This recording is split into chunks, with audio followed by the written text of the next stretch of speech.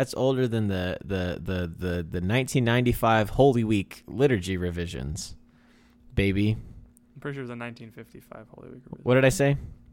1995? I meant to say 55. I'm so sorry. The year that Hammer Time came out? That was the big revision in 1995 was...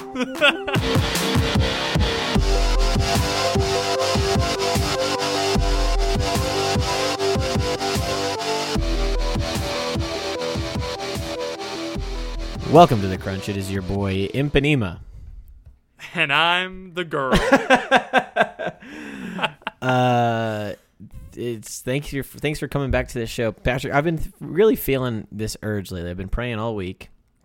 You can read about that in Love and Responsibility by Carol Voisko. Oh, no, that's not, no. Not that urge. Okay, yeah. I didn't understand what you were saying at first, but now I understand. This guy is pretty upset. He's got a couple things to say, and it's all in Polish. So let's back it up. Number one, I have a copy of Love and Responsibility on my desk, okay? And when I'm on a video call with somebody, which is often because of the coronavirus, and they say something that can slightly be taken to be a little bit inappropriate, I grab it because there's a picture of JP2 on the front. I said, I know a guy that'd be a little upset about this, and I put it up to the camera, and it's a very funny bit.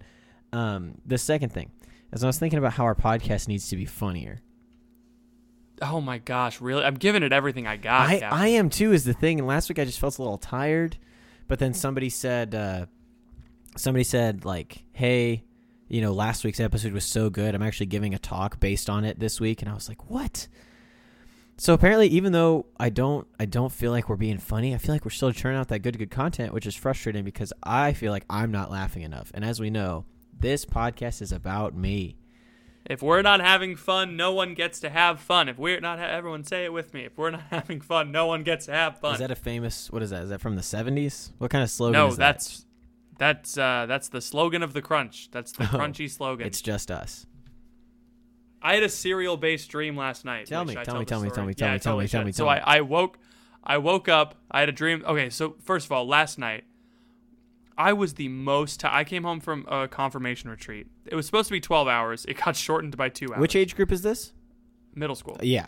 So that explains something right away. Yeah, that's why I was so tired. I planned the length of the retreat, so I knew that it was going to be a long boy. I was excited. Right. I was like, and all the kids, they were complaining by 11 a.m. and I was like, listen, all right, calm down. Yeah, you're gonna be fine. You're fine. You're young. You got those young legs. If you stayed up late last night playing Fall Guys, that's on you. What is that? I keep hearing people talk about this fall. These guys that are falling. Why? Me too. That's why I mentioned it. Why did they not just stand up? Why did they simply stand up? I don't know. I don't know anything about the games. I got home and I was like literally falling. Like Phoebe and I were like we were making a list of things we had to do because we had our first free day in weeks, and I was like, yeah, okay, we need to get. I was like falling asleep, and she was like, honey, you need to go to bed. And so I went to bed, and I was in like a trance for the first. It's like I remember every hour of trying to sleep. I was so tired, I was awake for the whole thing. Yeah. And I remember all of the dreams that I had. Oh, that's so one of the dreams, I woke up, and I went downstairs. My apartment is not upstairs, but I went downstairs, and a little girl who I knew to be my daughter ran up and went, Daddy, I made you breakfast. And I was like, oh, sweetie, that's so nice. Did you make me breakfast or did Mommy make me breakfast? And she went, I made you breakfast. It's on the table. I look on the table, and there was a stack of 20 pieces of toast and a bowl of cereal that had obviously been poured before she made all the toast. And so it was dripping, and she was like, enjoy, and walked away. And I was like, well, I looked at Phoebe, and I was like, I guess I got to eat this soggy cereal. That's so sweet. It's like a premonition. Cereal-themed dream. That's like a vision for the future. I know. I was so happy when I woke up. I was like, aw. Yeah. My future child. I had a dream similar in nature. So I had a dream recently that Conan O'Brien showed up. And you know how he was my son. He was my kid. You know his legs are really long?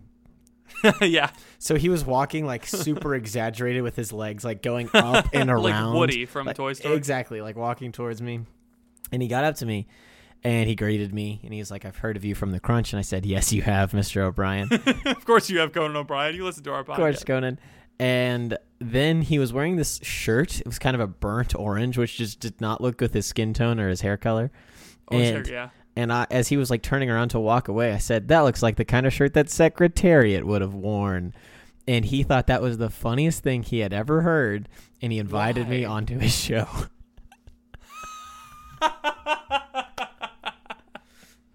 Everybody loves a good... Oh, because Secretariat was orange? I guess. I don't know. Everybody loves a good Secretariat reference. That's one thing I know. Color of Secretariat in BoJack. Yeah, I think that's exactly what it was, though. It's like, it reminded me of BoJack, Secretariat from BoJack. And so Conan O'Brien thought your reference weird, to your deep cut reference to BoJack was so good he invited you on his show. Yeah, that makes sense. he just had this pull back because he had listened to my podcast.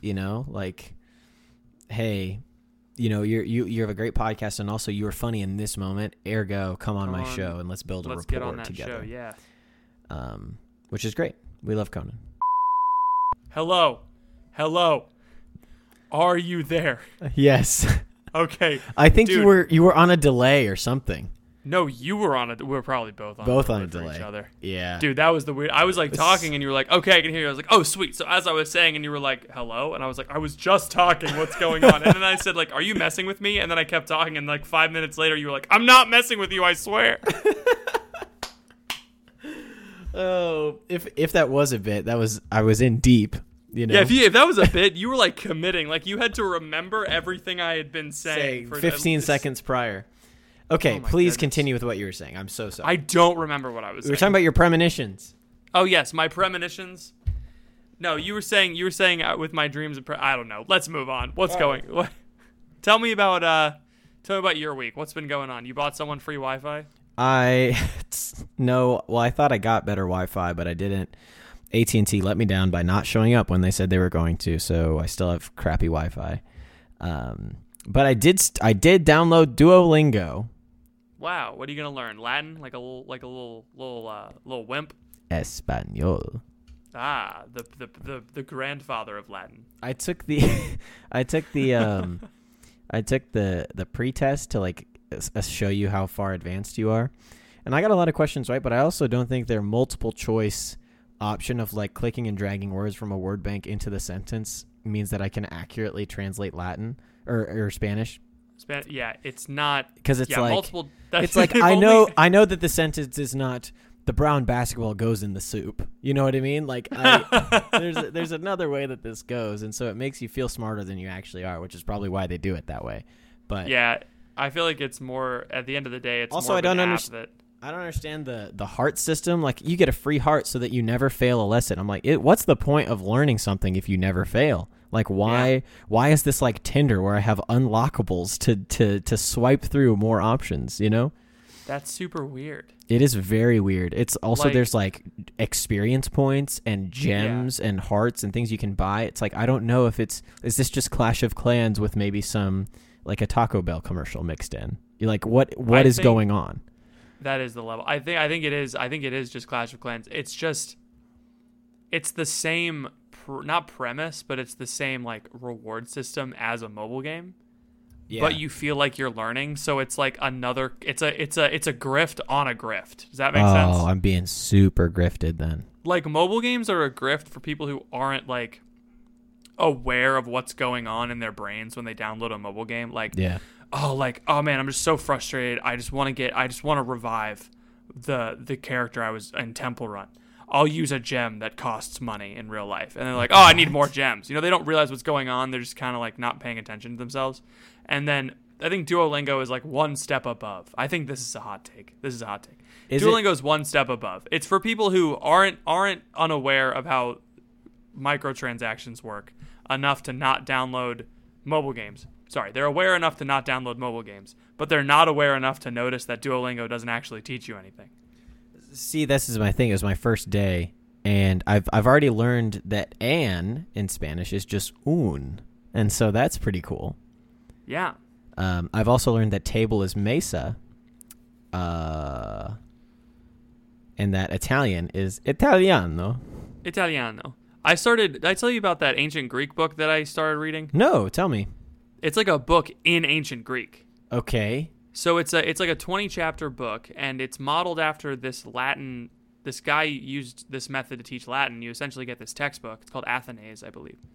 And you read this story, and it starts off with the sentence Rome is in Italy. That's the first sentence. Yes. And so you know the word Rome and you know the word Italy, and so you see is and in, and so you go, okay, that word must mean is in. And they keep doing that, and then they eventually get to okay, so in Greek it's like uk estin ente Europe. So Egyptos uk estin ente Europe. That means Egypt is not in Europe. And I didn't know. Are you speaking Greek, or did you learn the language from Atlantis, the Lost Empire? Is that what they say it in?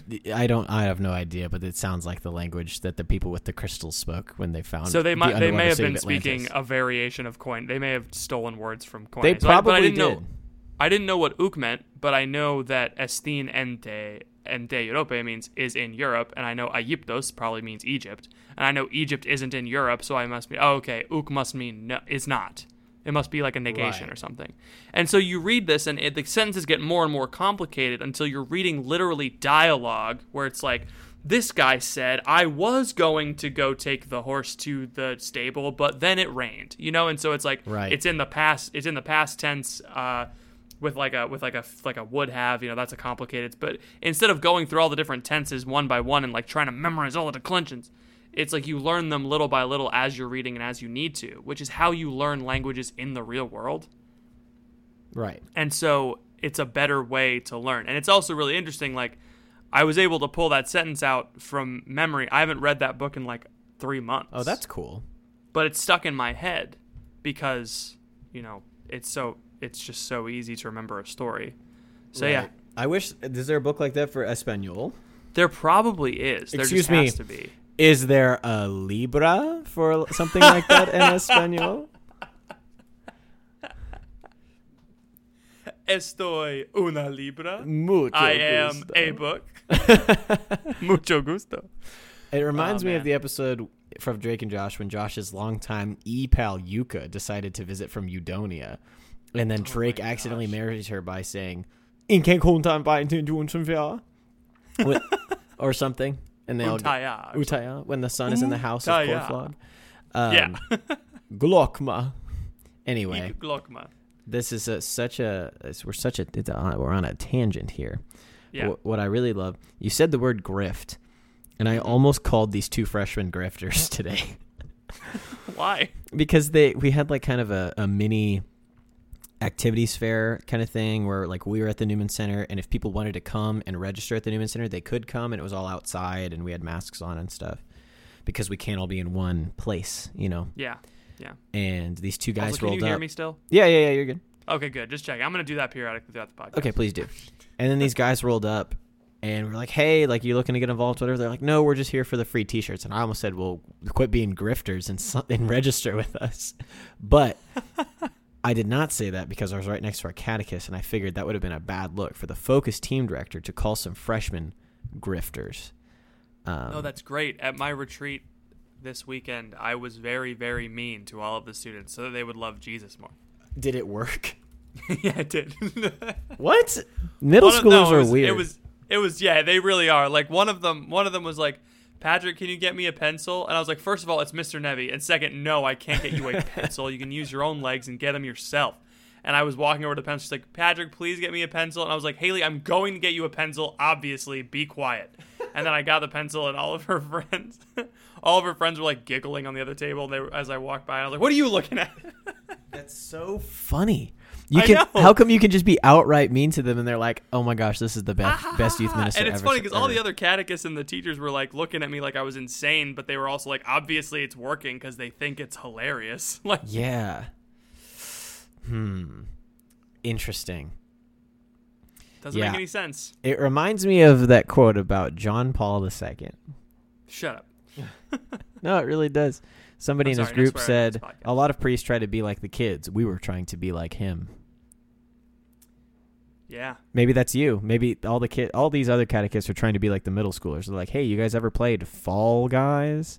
And then they're like... That's unironically me, though. That is unironically you. But then they see you walking around and you're just throwing out insults at random middle schoolers, tripping them as they walk by. Yeah. And all the kids are like, wow, Well, that's how you I want gotta to be do like it. Patrick. Yeah. One of them, it was It a really works. sweet. It was a really sweet retreat. Like a bunch of the kids were like saying how much they wanted to be in my small group because I had them in small group they split up the small groups from like our regular sessions. Our regular sessions, they didn't keep the same small groups, which I was a little bummed because I really like my small group. And they kept asking to get traded in, and then a bunch of other students heard them asking that, and they're like, "Wait, can I be in your small group too?" And I was like, "Listen, you guys' small group leaders are awesome. Go be in your own small groups, okay?"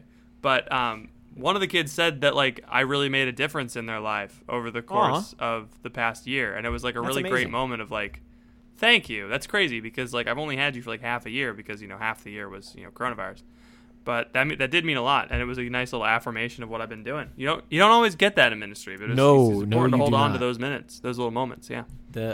What's the best part of being a youth minister? Oh, it's when I get to neg my students and they still think I'm the best. I mean, yeah, definitely. Yeah, obviously. I'm not even the worst one. I'm not even the worst one who does it. All the best youth ministers neg their students. Mark Hart in his prime, unsolicited, just sending kids hate mail to their house. He broke someone's arm his first retreat. Okay, is that true? Well, no, it's not really. But he told this story. He told not to flex, but he told this story. And wait, this one might have been on stage. Anyway, at CYMC, I asked him about. It was my first year of youth ministry, and he was like, "Listen, if making mistakes your first year means you're human. I got to where I am because I've been doing this 25 years, but like I started where you are." It was a really nice moment. But anyway, you've had a lot of nice moments lately. Yeah, it's a lot of nice moments. So anyway, he told this story about he wanted to. It was his first retreat, and he wanted to wake up all the students like in a funny way, and so he had one of the core team members dress up in a bear costume and walk in all the cabins and go ah. And one of the students was didn't have his glasses on, and so thought it was a real bear and screamed. He saw the bear, and he was on the bottom bunk. And he screamed. He sat up in his bed so fast that he hit his head and then immediately passed out. And the guy on top of the bunk fell off the top bunk and broke his arm. Man. And it's like, that's so funny. That's just the unintended consequences. It's like, this is why we have your parents sign waivers, kids. Yeah. Like, at least I never did anything that bad. It's not my fault. Mr. Hart, I broke my arm. Well, you shouldn't have been so stupid. Oh, man, you're the best youth minister ever. You're the best youth minister ever. Oh, my gosh. Mom, Dad, I broke my arm, and Mr. Hart said it was my fault. It's so cool. Unironically, me, if I was in Mark Hart's youth group. Kid, let me see your good arm. 25 years ago. You deserve this. Hey, what the kid that... never mind. Anyway. Man. That's funny. Ooh. Hey, thank you for listening to this episode of The Crunch. Sorry to interrupt what I'm sure is a stimulating intellectual conversation, but I wanted to pause the episode real quick to let you hear from some of our sponsors. We will be back right after this. All right, cool. Now that we've gone through adults harassing children in ministry, let's do the hot take time machine. We've already done our entire podcast. What is there to do? That's our entire show. Welcome to the hot take time machine, the part of the show where Larry comes out and sings a silly song.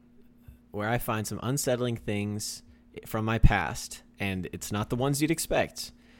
If you have a hot take 5 years older and you send it to us, we'll read it on the show probably. Patrick, what's your hot take? Oh wait, you don't have one. I have a. Oh, you have a guest. Yeah. You read yours. I have a guest one. So this one comes from Isabella. This was sitting in the Crunch Twitter account for ever. So if you have a hot take, make sure to email it to us, info@thecrunchcast.com, Patrick. We don't check Twitter. We don't check Twitter. We don't like it anymore. It is a fickle mistress. Anyway, we are not having fun, then no one can have fun. Isabella sent us this Facebook post from May 2012. So this is a good one. Baby. They won't stop playing Without You by David Guetta and Usher at my gym. So I looked up the video, and it starts off with Earth splitting in half out of the wildness of Usher and David Guetta's OK club music. Anyway, the Earth actually splits in half, and no one notices for a solid 30 seconds. Wow. Have you seen the music video for it? No, but I have heard this biting commentary with the Without You video by David Guetta and Usher. You've heard of this before? No, I've just now in this podcast. Oh. I've not seen the video, but I can picture it in my mind from this woman's review. Okay, I thought you said you've heard negative comments about it in the past. But yeah, no, it's there's this whole really subgroup on the internet that just hate the Without You music video by David Guetta and Usher. Listen, I wouldn't be surprised. Okay? I wouldn't either. There's some weird subreddits out there. That's true. First of all, the David Guetta it shows David Guetta at different concerts around the world. And it's funny because all of them are happening supposedly simultaneously, and they're in like Brazil, America, China, and Africa, and all this stuff. Yes. And yeah, and so they start playing Without You, and the without you, that part that like, and then everybody's jumping up and down. Yeah. Say noodles. Noodles. Cool. There we go. It's the only way for me to know that you're not delayed. Okay, sorry. So I just watched a music video in that interim, and it's very odd that So that's why you delayed, because you were streaming. Oh, I streamed a video. What an idiot. Stupid. Sorry, I shouldn't have done that. I should have known better. I've been on the internet long enough to know about bandwidth, but I guess not. Bandwidth. And David Guetta it's a band, so you can't use it. He's a dude. Anyway, my favorite part of that music video is it's clear that Usher and David Guetta were not available on the same day. No. And Usher was only available to stand in front of a green screen with his arms outstretched on either side of him, and that's it. He's even in the green screen when he's in the crowd. It's a fake crowd. But he must have been like in his house. Like he didn't go anywhere to make this. He was not available. It's so funny because they were available for one moment so at the end of the episode or the end of the video, it shows them on the stage together, but in the distance. So they could have had a body double. It's very likely. Right. So David Guetta was probably thinking, I guess I'll have to make this video without you. What is funny? It's funnier if you imagine them singing to each other, right? Because it's like. It's two dudes. Can you imagine singing a song to each other? Every song by David Guetta and a featured vocalist are all them singing to each other. Every David Guetta song. Yes, that's just so funny. Oh my gosh. Oh man, I love that. Yeah. So my main problem with the video was not the fact that the Earth splits in half and no one notices. My actual favorite part of the video was when the HP there's like an HP product placement, which obviously paid for the poor quality of the video, and it goes HP, and it's like, breaking news, Earth splits in half, and they have live satellite footage of the Earth splitting, and I'm like, how are you equipped to go live to a satellite and like move the satellite to focus in?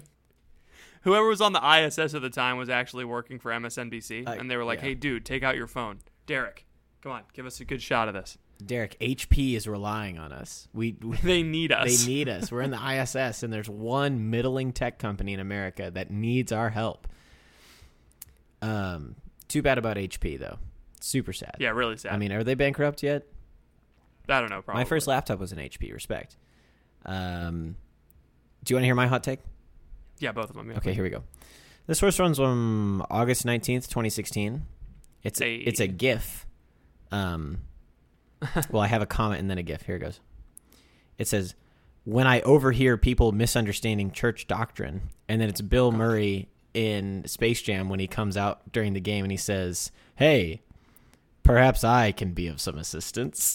I feel like I remember that tweet.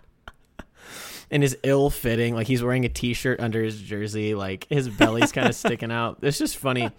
So that's funny because I still don't understand church doctrine, so I don't know what I thought I was thinking back then. I think that joke may have been a little self-aware. Yeah, probably. Yeah. I think it was pretty earnest. And then there's one right underneath it that I just found, and it only works if you remember the reference. So back in 2016 was Brexit, right? Do you remember Brexit? Oh gosh, really? Yeah. Wow. So this was also the same year that Donald was elected president, and he had a tweet also on August 18th, 2016. So my tweet was a parody of it. Because that was cool at the time, was just to tweet whatever Donald said, but like with a Catholic twist. Yeah. And he said, They will soon be calling me Mr. Brexit. And Mr. Brexit was in all caps with an exclamation point. And I just thought that was so funny because, like, what does that mean? Why would they do that? Why would they be calling you that? Nobody. I mean, time has told us that nobody has called him Mr. Brexit ever. Right. Like, why does he think he's involved in that at all? He wasn't even president at the time. Like, He's a different country. I don't understand. I mean, and he's a different country that already Brexited exactly. before he was elected. I also tweeted on August 18, 2016, I said, they will soon be calling me Mr. Vatican II.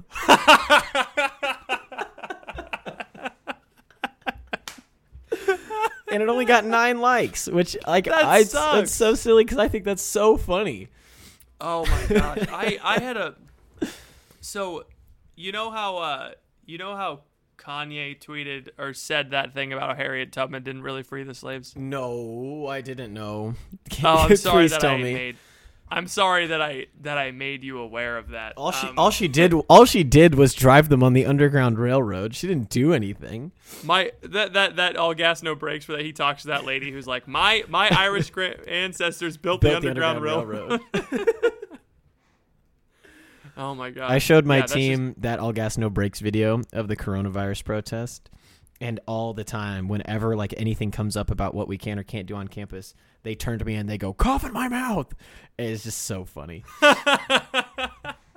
So Kanye made that tweet, and someone made like a like who would you vote for Pope, and someone tagged me in it. And so I retweeted it, and I said, oh, you know what? I don't remember the punchline, and it's not going to be funny, so I'm going to move on. Okay, thank you very much.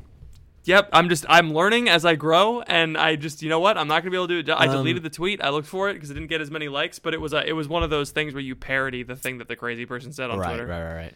Yeah. Speaking of Vatican II, like, I did watch 4 episodes of a documentary on Vatican II on YouTube yesterday and today.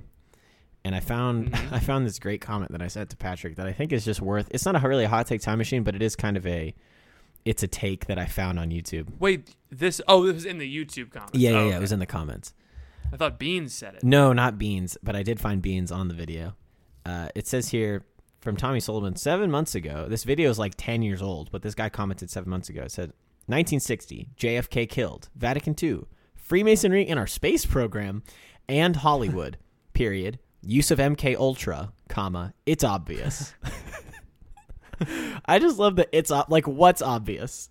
What's like no, I have so many more questions. Also, JFK was killed in 1963. What are you talking about? 1960, JFK killed, Vatican II, Freemason. I'm confused about what's the problem with Freemasonry in our space program. If we don't like Freemasons, think JFK was elected. If we don't like Freemasons, don't we want to send them to space? Isn't that what we would desire? The only thing we can do with them is send them to space. I can't believe the Freemasons are working on arithmetic to send people to the moon. Yeah, this is terrible. Listen, we all know that the moon is a place of evil, and that's why Mary has put it under her feet. Amen, brother. Yeah, those are ridiculous. Do you know what MK Ultra is? Isn't it that thing from Stranger Things?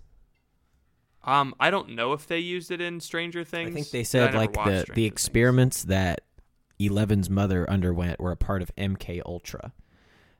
So MK Ultra was like a CIA mind control program. Yes. Like behavior modification program. Uh-huh. And it has since become like a QAnon conspiracy. Okay. That like a lot of people are under MK Ultra. Okay. Yeah. Let me hit you with this. I don't know anything about MK Ultra, but have you heard about how Ellen DeGeneres is in the CIA? I've been hearing a lot about Ellen DeGeneres recently, but only from crazy people. So I got this from Tim Dillon on the Joe Rogan podcast. Tim Dillon's very funny. He's very crass, but he is kind of hilarious. And he talked about this, how he just like said it offhandedly because he was talking about QAnon. And he was talking about like all these conspiracy theories that they believe in. And he said, well, Ellen's in the CIA, but like everybody already knows that. And like moved on. And I was like, wait, what?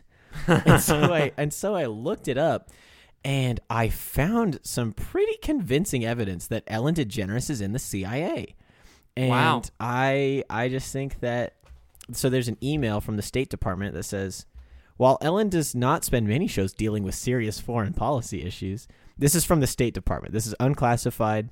You can look this up. She does use her show to support important causes and raise money for them. Further, her show is syndicated internationally to 10 countries, including Canada, Australia, and India. She is a big supporter of Hillary Clinton and is willing to use her platform to help promote the agenda of the new Secretary of State. Let's have Ellen dance with Hillary Clinton, and then nobody will care that Hillary wanted to bomb Syria. That'll be super fun, says the CIA. Isn't that crazy? Is that real? No, that's real, dude. Oh, thank goodness you're back. Say noodles. Noodles. Praise God. Okay, we're back. Oh, good. The right, other let's thing, talk about it is Benghazi. true. The other thing is there's a WikiLeaks email that came out that was talking about Ellen, and somebody said from the CIA said, I spoke with her and she said she would do whatever we asked, so full speed ahead. Who knows what that is? And then we see a tweet from Ellen on June 6th, 2014, which said, if it's one thing I love about the CIA, it's their sense of humor. # CIA is on Twitter. I'm not saying... Okay, you know what? You know also, what? I'm on board. This what? is now my 5th conspiracy that I believe. This is the other thing. This is one last thing that I think is super crazy, is that the one security guard who met the guy who did the Las Vegas shooting, he only did one talk show interview. You'd think it maybe be CBS, NBC, ABC, even Fox News or CNN. No, the only talk show he went on was the Ellen DeGeneres show. Why? The only guy who met the dude who killed 50 people from a hotel in Las Vegas. Anyway, this is the end of the Hot Take Time Machine segment. So let's just go on to Dr. Ethan's Dating Corner because that's all we got. We're not doing anything on Crunch on that? No, we can do Crunch on that. Let's hit it. But I don't know what it's... Okay, do a song. Okay. Dance Monkey. So, that funky monkey.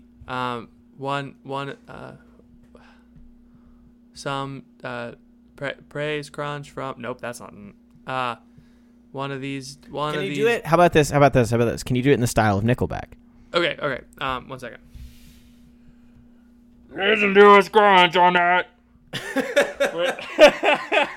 You just gave me the weirdest look.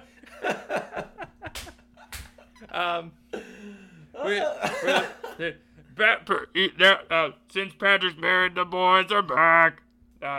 We're gonna talk about some good stuff, and I think the present owner fixed it up. That's all I got. This is where I went to school.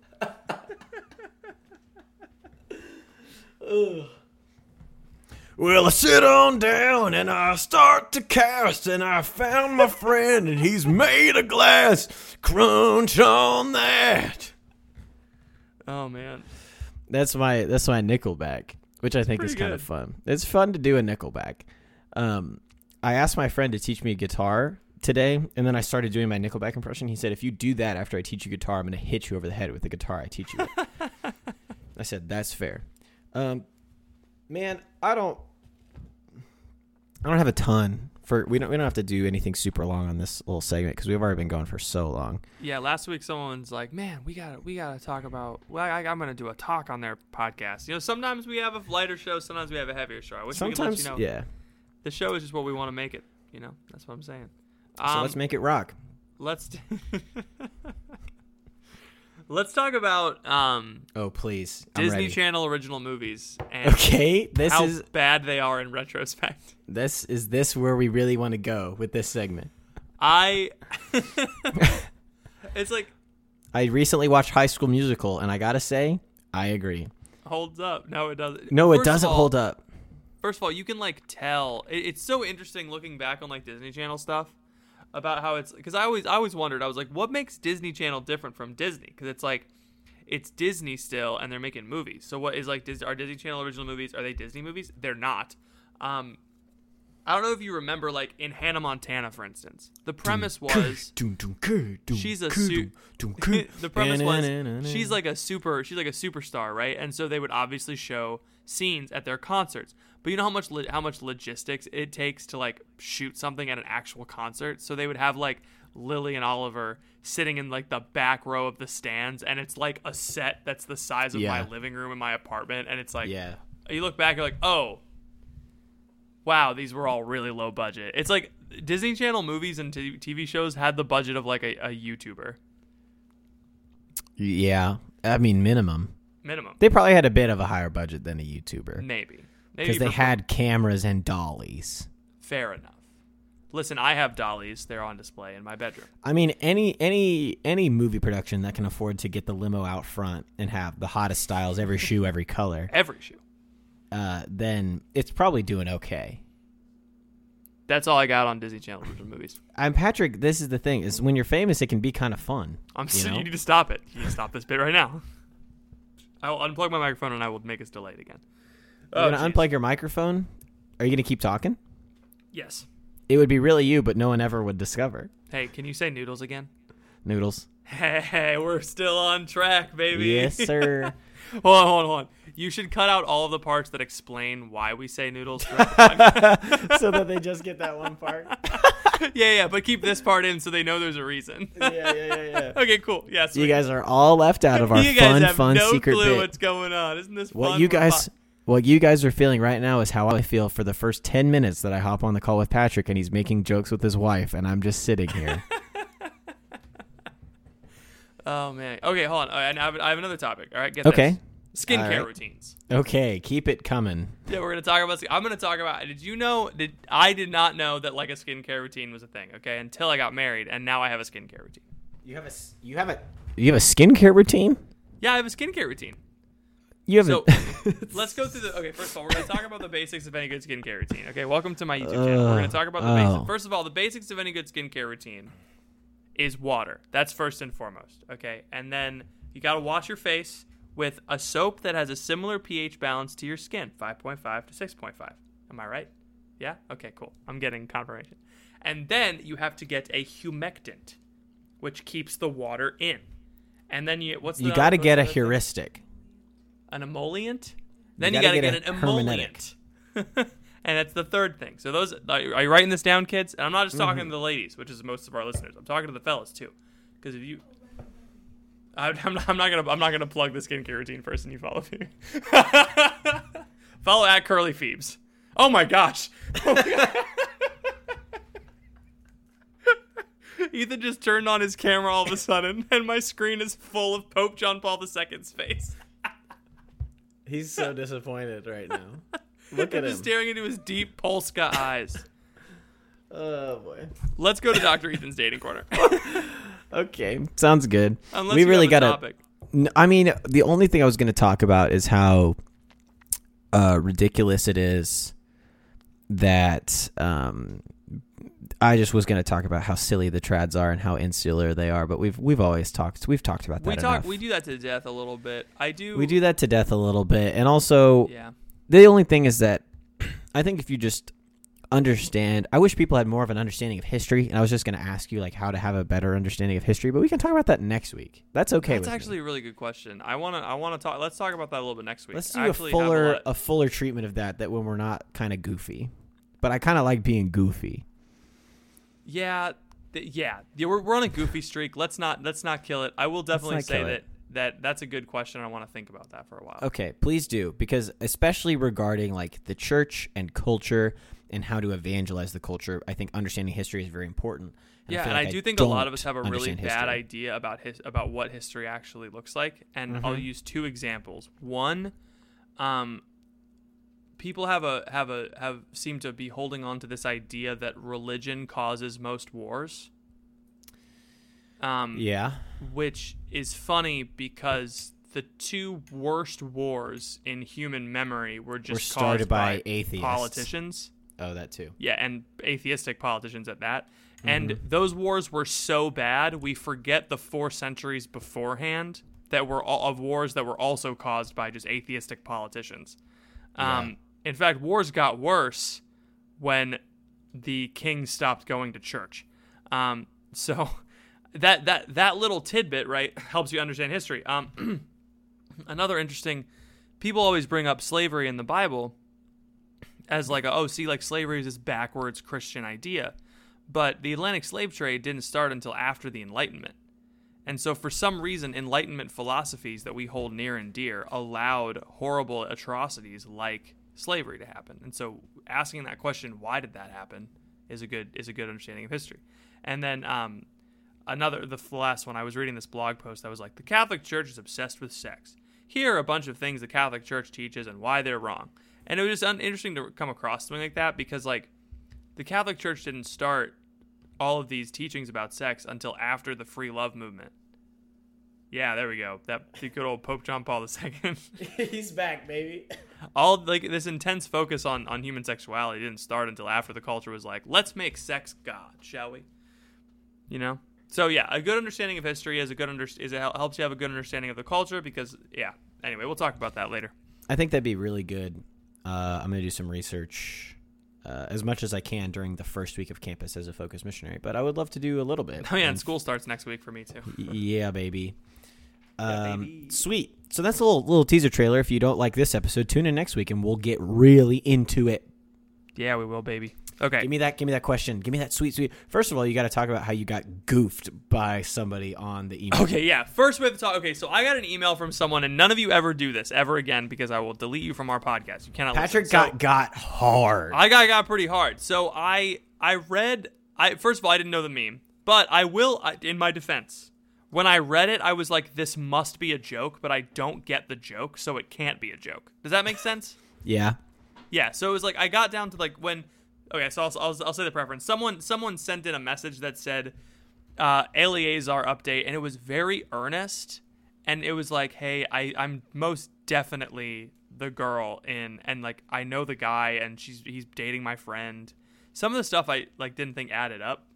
Like they didn't bring up the fact that I thought that the two girls were best friends. But anyway, so she had this long story, and it was interesting. She was like, I'm away on vacation, and he keeps saying he wants to come visit me, and he's saying I broke up with her, so like let's meet up. And I was like, oh, this is juicy, right? It's and I was salacious. I was talking to Phoebe, and I was like, and she was like, we can't talk about this on the Crunch. And I half considered and almost definitely did post the entire thing on Patreon. I was gonna say, if you want to know the rest of the Eleazar story, support us on Patreon. But there are other benefits to supporting us on Patreon, such as a monthly Facebook room that Patrick and I are now going to do, because it's so easy. Literally, I just had a nice chat with 5 to 6 of our patrons. Yeah. Because I started a room randomly. Imagine how fun that would be if it was planned. And right. You supported us for at least $5 a month, and you got to join the patron group on Facebook. Cool? and communicate with us face to face and ask us questions live, and also be our friend. Yeah. I just want to hang out with you guys. I want to talk to you. I want to crunch with you. We can all eat cereal loudly into the microphone. So anyway, crunch. Eventually it got down to the point where he was like, yeah, I'd love to come visit you, but I need to borrow money for gas. I don't have a job yet. And she was like, how much do you need? And he went $3.50. And I was like, okay, that's not a number for gas, either $3.50 or $350. That doesn't make any sense. And she was like, and at that point I looked down and saw that he was a large monster from the Paleolithic era, the Loch Ness monster, because I was like, dang it, monster, I ain't giving you no $3.50. And I was like, okay, that was an abrupt end of the story. Yeah. I don't understand the joke. And but Patrick called me FaceTime, and he's like, guess what, I got an update, but then she made this weird joke about him being a monster at the end, and I don't get it. And I was like, read it, can you tell me what it was? And I had to explain to Patrick what the meme was. And there was a Loch Ness Monster meme that went around on Reddit a while back, where people would tell these really long stories that were really juicy, and people would get hooked on them, and usually they were about sex. And at the very end, right as things were about to happen, the woman would say, and that's when I asked him for $3.50, and then the guy was a monster. And it was a way to catch guys being thirsty. And you were thirsty for content, and you got. You got. Yeah, the point of the meme loses its it doesn't make much sense outside of the context of making a story like that for the purpose of ruining a guy's day. That's funny. Is it funny? It's kind of funny. Can we have a real question and help a real person? Oh yeah, we haven't actually done any content yet. Hey Castman. Oh boy, that's a new one. I have something that I've been thinking about, and maybe you can help. I've been asked to lead a small group for girls aged roughly 13 to 16, and I'm 18. I'm really excited at this possibility. I think I have a lot to offer them, My goal for this group is to inspire them to authentically live the gospel. This is not a dating question, but we'll answer it. All right. They are all great kids who go to Mass on Sunday, etc., but I really want them to set them on fire. My problem is small groups are awkward. I've never been in a not awkward small group. I don't want to do the annoying cliche discussion questions that lead to the awkward silence. I want to have good, authentic conversation, but in my experience, those are really hard to facilitate and end up being awkwardly forced. What do you do to make your small groups? What do you do in your small groups to get people talking, make it not awkward, and ultimately make it authentic and meaningful? Thank you. It's a great question. Great time to answer it too, because I literally was just doing small groups. Yeah, yesterday. my whole job is small groups, so True. I'm right here with you. I think you start out, you have a bonfire at your house, you invite them over, and slowly, one by one, you put each of them in it, and that's how you light them I was going gonna to say you can't have a bonfire. They're kids, and she's 18. They're kids, and she's 18, but she asked how to light them on fire, and that was the best way that I could. Oh, that's a good one. It was a joke. Try harder. It's hard. It's a lot easier to goof on people when it's a dating question, and this is like a serious, earnest question. Yeah, you were ready to goof on people, and I hit you with that serious question. Sorry, I was ready to goof, and so I'll give a serious answer. I think it's really easy to want to be cool and relatable right away and not really have super deep discussion questions and kind of lean into it, eventually. But I think you have to resist that, and you have to let the girls know what you're about. Not in a way that's intimidating or scary. Like, you shouldn't roll up and say, these are all the sins you must give up if you want to continue in this group. Like, that probably wouldn't go over well. But I do think doing some kind of Bible study, even just on a basic gospel message Bible study, that Focus has a really good one called The Crux that you should look up. It literally is just super simple, goes through Genesis, talks about Jesus, right? Goes through the 5 points of the gospel. It's 5 weeks long. We were made for a relationship. The relationship was broken by sin. Jesus came to restore that relationship. We are called to respond to Christ and live out that relationship in the church, right? Super basic, super simple, the core of what we believe as Christians. And I think you just need to challenge them and present the gospel in a way that's real and authentic to you. Like, if you're trying to present somebody else's way of presenting the gospel, it's not going to work. Like, do you believe in the gospel? The answer is yes. Pray with these passages. Pray with the scripture. Pray with Adam and Eve. Pray with Genesis. Pray with how God created the world and created us for a relationship. Pray that how that affects you, and then share that with these girls. If you're sharing anything that's coming from somebody else's prayer, they're going to be, this is awkward, this is weird, these discussion questions are weird. That's why it always happens. But if you're coming and you're honestly saying, this is what this means to me, this is how it's affected me, what do you all think? It's really hard for that to be awkward because it's true, and it might be weird because they might have never had that kind of conversation before, but that's okay. If you stick with it, and if they stick with it, over time, you guys will grow on trust with each other because you're leading from a place of honesty and you're leading from a place of authentic prayer rather than content. The content is helpful, right? Knowing what verses to start with and kind of how to go is very helpful. Life Teen, Focus, they've got great Bible studies just out there that you could have. Go take them. You don't have to write something yourself. But seriously sit down and pray with it before you talk to them about it, because then if you just kind of show up and you read it and then you have the questions, which is what I feel like a lot of small group leaders do, it's going to be bad.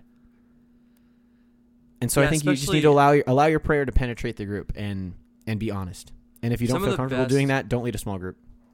Yeah, fair enough. Hey, say noodles. Noodles? Okay, good. Phew. Yeah, so when I lead small groups, the best questions that I ask are the ones that I sat and thought of before I asked them. And I would sit and I think the worst questions that I've asked are when I look down on the paper and ask those questions, because it says something about not just how prepared you are, but how invested you are in the conversation. Because these kids are used to being read to from a paper, and it's when a teacher is going over stuff in school. And what they're used to also is people just asking them questions when they're at the lunch table or when they're just talking to a person, right? And so they understand that you're an adult and you're a kid, so they're not expecting to be entertained by you, but they need to know that you want to know what they have to say. They don't. If you ask them questions that are off the top of your head, or at least they think are off the top of your head, it's like you've memorized the questions and you know where you kind of want the conversation to go, you need to get really good at asking questions that steer the conversation to where you want it to be. For instance, if you want to talk to them about suffering and how suffering is going to, suffering well will help them bring grace to other people. You want to ask them what they think suffering is. They might have a different idea than you do. Like my kids, when I was talking about redemptive suffering, we ended up, cross. When I said when we were talking about carrying your cross, they really didn't have any idea what that meant. So we had to emphasize it on it's suffering. And then it's like, okay, what is suffering? Is it physical or is it emotional? And so you kind of have to go down to real brass tacks with some of these kids. Like you have to get you have to make sure you're on the same page. First off, with what your terms are, what are you actually talking about? And then you want to ask them what their experiences are with those things. So I asked them when's the time that you've experienced physical suffering, emotional suffering? Sometimes they don't want to talk about themselves, so you should do things like ask them, what do people your age suffer with? Or what do you know, what have your friends suffered with? Or what do your friends think about this? A really great question is, what do people your age blank? Because they'll subconsciously answer with their own experience. And then you can ask them, what about you? What do you think? And then they'll be like, oh, I already shared it, so there we go. Or they'll do the opposite. They'll say they have a negative view of their peers, and they'll go, well, what do most kids your age think about the church? They don't like it. They hate it. What about you? Well, I think it's good, but I'm just not really sure where I fit in. Right? I've had that conversation before, and it's a really solid, it's a really solid method because it's something called reverse mentoring, where you ask them a question about them, and they feel like they're teaching you. It's a cool little power dynamic shift where they feel empowered in the situation, and they don't feel like they're kids anymore. They feel like they feel like they're just talking to you. Which is great. Yeah. That was a lot, so I hope that was helpful. No, that was really good. You're an expert in this. That's true. And we both have different styles, which is probably due to the fact that I work with college students and you work with high school and middle school students. Fair enough. Yeah. I think when I would do college ministry, it would be a little different because there's no there's an equality with yours, right? There's we're on the same level. There's really any strategy would seem disingenuous. For me, any strategy is just being a good educator. Yeah. It's I think there is a strategy involved, I guess. But my strategy of leading good small groups involved going in and screwing up for about a year and a half and then figuring out what the heck I was doing. Yeah. So it's really okay to just totally beef it for the first while. As long as you're being honest with them and you're not trying to be somebody you're not, and you're not trying to simulate conversations that aren't real, you're going to be fine. God. Just pray, trust the Holy Spirit, and trust that your students are smart enough and intelligent enough to have adult conversations. Because, yes, 14-year-olds through 16-year-olds lack what an 18-year-old might have, but you're really not that different from them, and it would behoove you to treat them as equals rather than as, I have something to teach them. Not necessarily. You can guide them, but not necessarily you are automatically, just because you're older, you're going to teach them a bunch of stuff. Yeah. Yes, I will say that I was reading a book recently, and the author brought up the point that it's it was talking about bad leadership, and it's we often, when we're looking at someone who's leading a ministry, and we're oh, you're doing it poorly, we're oh, that person's a bad leader, they shouldn't be in ministry. God has used poor leadership all the time. The whole time except for Jesus, and he's God, so it doesn't even count. Bad leadership, yeah. And right after Jesus, and he used Jesus for literally 33 years, and then immediately put a bad leader, and then he picked Peter, the dumb guy, to do it, and made him the smart guy, and not even that. He's used actually pagan leaders, he was talking about it, I was oh wait, yeah, there's this ongoing theme of a young Israelite man not living in Jerusalem, living in a foreign land under a despotic king. David and Nebuchadnezzar, Joseph and Potiphar, the Pharaoh, and then Moses and the Pharaoh, and who else? That's all I can think of right now. I'm not a scholar. That's an ongoing theme, and those young men still did great things, right? Under poor leadership, right? But Cyrus, right? So Cyrus, was the only person who was called the Messiah that wasn't Jewish. And it's because these men, even though they weren't religious in any sense, like even though they weren't Jewish in any sense, they were still open to the movements of the Holy Spirit somehow, right? So like God has used bad leaders all the time to do great things. He's never used a closed off leader because he can't, because he respects our free will. So as long as you're an open-hearted leader, you will lead these students to Christ if they're open to, so you'll do what he wants you to do. This is a total side comment, but did you listen to Trent Horn's debate with Sam Rocha? No, Alex O'Connor on Matt Fradd's channel? No. He's a guy, a YouTuber, skeptic, the cosmic skeptic or something like that, and his main argument for why the problem of evil is insurmountable is that there's unnecessary animal suffering, and why would a good God allow like a random deer to be trapped under a tree and starve to death? Like, how does that suffering, like, because the usual argument against that is that suffering is in God's will, or he allows suffering, in order to bring about greater good. Because it's evil is an absence of good, not necessarily a positive choice. And so, like, what kind of a good God would allow this kind of suffering? And like his argument was, well, if you argue that you have to have this exact amount of suffering in the world, then that kind of puts you in a logical trap, because obviously, like, there could be less suffering in the world, And so, like, if God could have less suffering in the world, then why doesn't he? It was very interesting. I would say that animal suffering just isn't real suffering.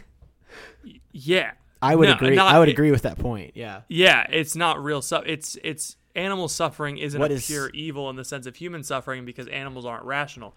A deer that is trapped under a tree and dies returns to the ground and that's the circle of life. It's just a basic fact of nature. Yeah. And it's sad because we project our own experiences onto animals. Right. But also, it's like, in order to suffer, in order for there to be evil, I mean, yeah, you shouldn't like just torture animals because they're a part of creation, but like, isn't there need to be some kind of consciousness in order to like register suffering, And like, do animals have enough of a consciousness to like warrant, like, we kill them to eat them? Yeah. So that's bad. Like, if you come across a suffering animal, you should kill it. Right. Trent Horn's point was like, oh, well, then farmers should be considered worse than Hitler, because if they killed so many. He brought up Hitler, classic Trent. He did. Trent Horn with the Hitler. It was interesting. I would suggest people to go and look up that debate, because the guy definitely wasn't stupid. It was just an interesting argument for the problem of evil that I've never heard before.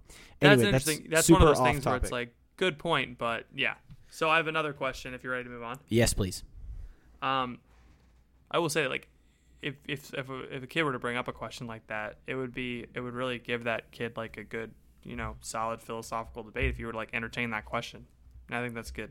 Yeah, we love it. It's good. Yeah, we'd love to be able to do that. I realize now this is also not a dating corner question, so welcome to the crunch on that session. Great.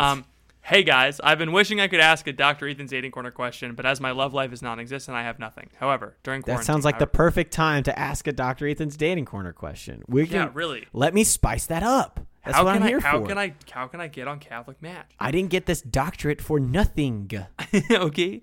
It's a lot of money, okay? And recently during my quarantine, I realized I lack good faith-based friendships. I go to a Federal Service Academy, U.S. Merchant Marine Academy, where we spend some of our time at sea. Wow. That's awesome. We have a pretty good Newman Club at school, but people are constantly leaving for the sea. We all live across the country, and now we are not in school. Sorry, just this Take guy, to the sea. Just the image of this guy sitting on the dock watching his friends sail away is so funny to me. He's like, oh, I've got all these great. This will be a great Newman Center, but. I think these great friends at the Newman Center, but they're constantly just sailing away from me into the ocean. What do I do? He's too busy worrying about the jib to be my friend. We're not the flying jib. Anyway, okay, so we have a pretty good Newman Club, but people are leaving for the sea. I wish I had some better connections at home because we all live across the country and we're not in school. My parents are from the same town, and they have a great friend group that they started when they were young adults, and I'm super jealous. Our church does not have a young adult group anymore, and since I will soon be going off to sea, I feel like I can't really start one.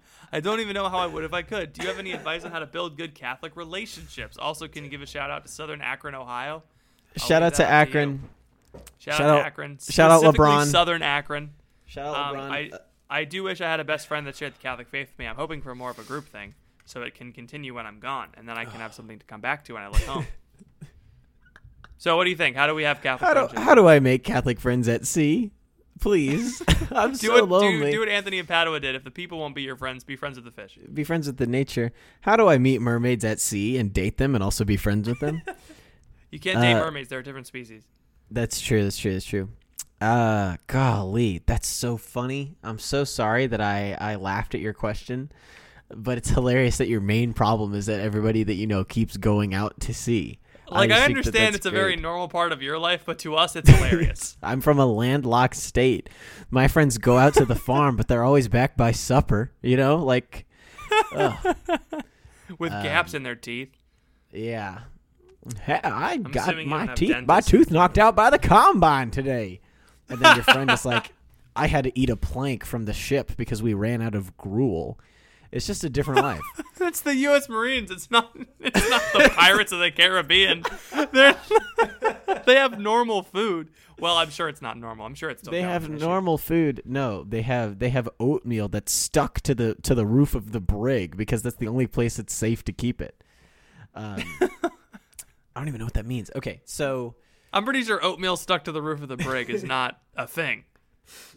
Why would you keep your food in the brig? Oatmeal stuck to the roof of the brig is why my last wife left me. What does that mean? Gosh, how do we help this guy? Or girl. Gal. It's a gal. Sorry. Gal. So she's Use asking Catholic match. She's asking more of like, how do I create a permanent community of young adults, not necessarily of just college students? Yeah. Join the Knights of Columbus. No, she's a woman. She is a woman. Wait, dang it! Our Knights of Columbus advice doesn't work. Knights of Columbus advice doesn't work. Okay, this is really hard. It's I think you got the Mulan method. You cut off all your hair and join the Knights of Columbus. Let's get down to business to go out to flip to some see pancakes. Oh, okay. Oh, that too. I think you have to get outside of the Newman Center. There are probably young adults in the town around you in Catholic parishes. You just have to find them. And it might not be ideal necessarily, but if there's really no options for Catholic community, as a woman, I don't know what that looks like. First of all, refer to our advice of you might not get to be, excuse me, goodness, I had a bit of a hiccup there. You might not get to be friends with people your own age. So you might just have to be friends with people who are older than you. That still counts as community. That's probably really good for you. So don't just think of community as people your own age that are as attractive as you. Like that's not or more attractive than you. That's not what this is about. So look for people. Look for young families. Look for old families. Look for elderly people who have no one to take care of anymore because all their kids have gone out to sea, and go and be friends with them. Second, if that doesn't work and you're really struggling, and there are probably other Christian churches in your area, go be friends with other Christians, at least. Yeah, they might not be Catholic, but if you're really struggling that much and you can't seem to find other friends because of the quarantine, because of the Merchant Marines, because of the Newman Center, because of the churches in your area, whatever, there are still Christians around you. And I think we need to be more open as Catholics to being in community with other Christians, and having that be a part of our lives. Maybe not. Maybe I'm wrong. But I think if you've exhausted all of your options, old people, young people, the quilting group at the parish, in your town, everybody in the Newman Center, if it's really a struggle and you can't find anybody, maybe go outside the Catholic Church, which I know is really scary. And I know that's might sound like a wrong thing, but it's better to have some Christian community than no Christian community because we were made to be in community. That's what we were made for. If we aren't in community, the Christian faith will not be alive within you. Like it is one of the 4 tenets of our faith. I mean, the Catechism is rooted in this idea from Acts 2 that we have to be the prayers, the breaking of the bread, the teaching of the apostles, and the fellowship. It's the fourth thing. Like it's non-negotiable. So you have to find it somehow. That's what I would say. What do you think? I concur. Also, I think something you may not noted. I just thought of this because you said Southern Akron. Go onto Facebook and then type Catholic young adult. Yeah. Or any variations of that, and then filter your search by location and click near me or your zip code. Facebook tracks everything. Yeah, you'll probably find something. If someone has created a Catholic young adults Facebook group, which if they started a young adult community, they did. You can probably find them that way, honestly. And I don't know any Catholic young adult who started a young adult club. Just find the admins of the group or whatever, and be like, "Yo, can I come to one of your things?" They'd be like, "Absolutely, come on by." Yeah, especially if you're a girl, and it's a guy running the group. If I'm just being honest with you, and a little cynical, but yeah. Sorry. Single people. I remember when I was. Oh, I remember being single. Back in my day. Laughs and married. Oh my gosh. I think this was a great podcast. I love this. I love the idea that this woman just sits on the edge of the dock and cries as her friends go out to sea. I'm so sorry, but there's actually a legend. There's actually a legend that that she sat on the dock for so long that she turned into a rock, and that rock is still visible. You can see the rock is the shape of a woman who's holding her hand out as her friends go off to sea. Is that true? It sounds like a haunting thing that from a town in Pokemon. They walk through a town, and the town has the legend of a woman who all of her friends went to sea. And then the woman comes back and she has a Mewtwo. I don't know anything about Pokemon. Patrick, thanks for recording this episode of this podcast with me. I'm excited to record next week where we talk about history and also God. Yeah, and one more thing for the people, we haven't talked about this, but we're now sponsored by Hallow. Hallow. I've been putting ads in the show. Don't worry. Really? Okay, yes. Cool. But I want to talk about it a little bit because I used Hallow for a confirmation retreat. We had to do an online confirmation retreat for kids that couldn't show up because of coronavirus. And we had them do Hallow for the prayer sessions. We had them go off on their own. And I've been using Hallow every day on my commute to work. It's great. The rosary especially. I usually trail off during the rosary, but having someone else do it keeps me accountable to continue to actually meditate on the mysteries. And it's been really nice. And so our listeners get a free trial, and which is amazing. It's great. Hallow.com/thecrunch. And if you do that, we get a little kickback. We get a little sugar on the in the sauce. A little sugar in the sauce. Little sugar in the sauce from Patrick. Hallow. For those of you that don't know, Hallow is a lot like it's the Duolingo. Shut up. Of Catholicism without all the grifting. That's the best part of it. There's no microtransactions. There's only grift. Father Micro Schmitz transactions. Father Mike Schmitz reads John 1:1 as a bedtime story, and it's fantastic. Does he really? Yes. Wait, what? Yeah, there's bedtime stories in Hallow, and Father Mike Schmitz reads one. He just read John chapter 1. Yeah, as a bedtime story. It's cool. Anyway. In the beginning was the Word, and the Word was with God, and the Word was God. So he was in the beginning with God. If you want a video chat with us, join our Patreon, patreon.com/thecrunch. If you want updates on our merch store, thecrunchcast.com. Don't laugh after you say merch store. I have people texting me every day wanting to buy hoodies, and it's me. I'm texting myself. When is it? Hey, I want to buy a hoodie right now. All right. When is it coming, Patrick? I don't know. Soon. It's not in my hands. Someone's developing it, so it's not in my hands. Can we call them? Do they have a number? Is there a service line? Yes, I have a call with them tomorrow. They're out to sea. That's why it's taking them so long. That's why they're out to sea. Great, Patrick. Do you have anything else for the people? Can you say noodle one more time for me? Noodle one more time for me. That's it. That's all I got. Thank you all for listening. Please pray for us. We will be praying for you, and we will see you all next week.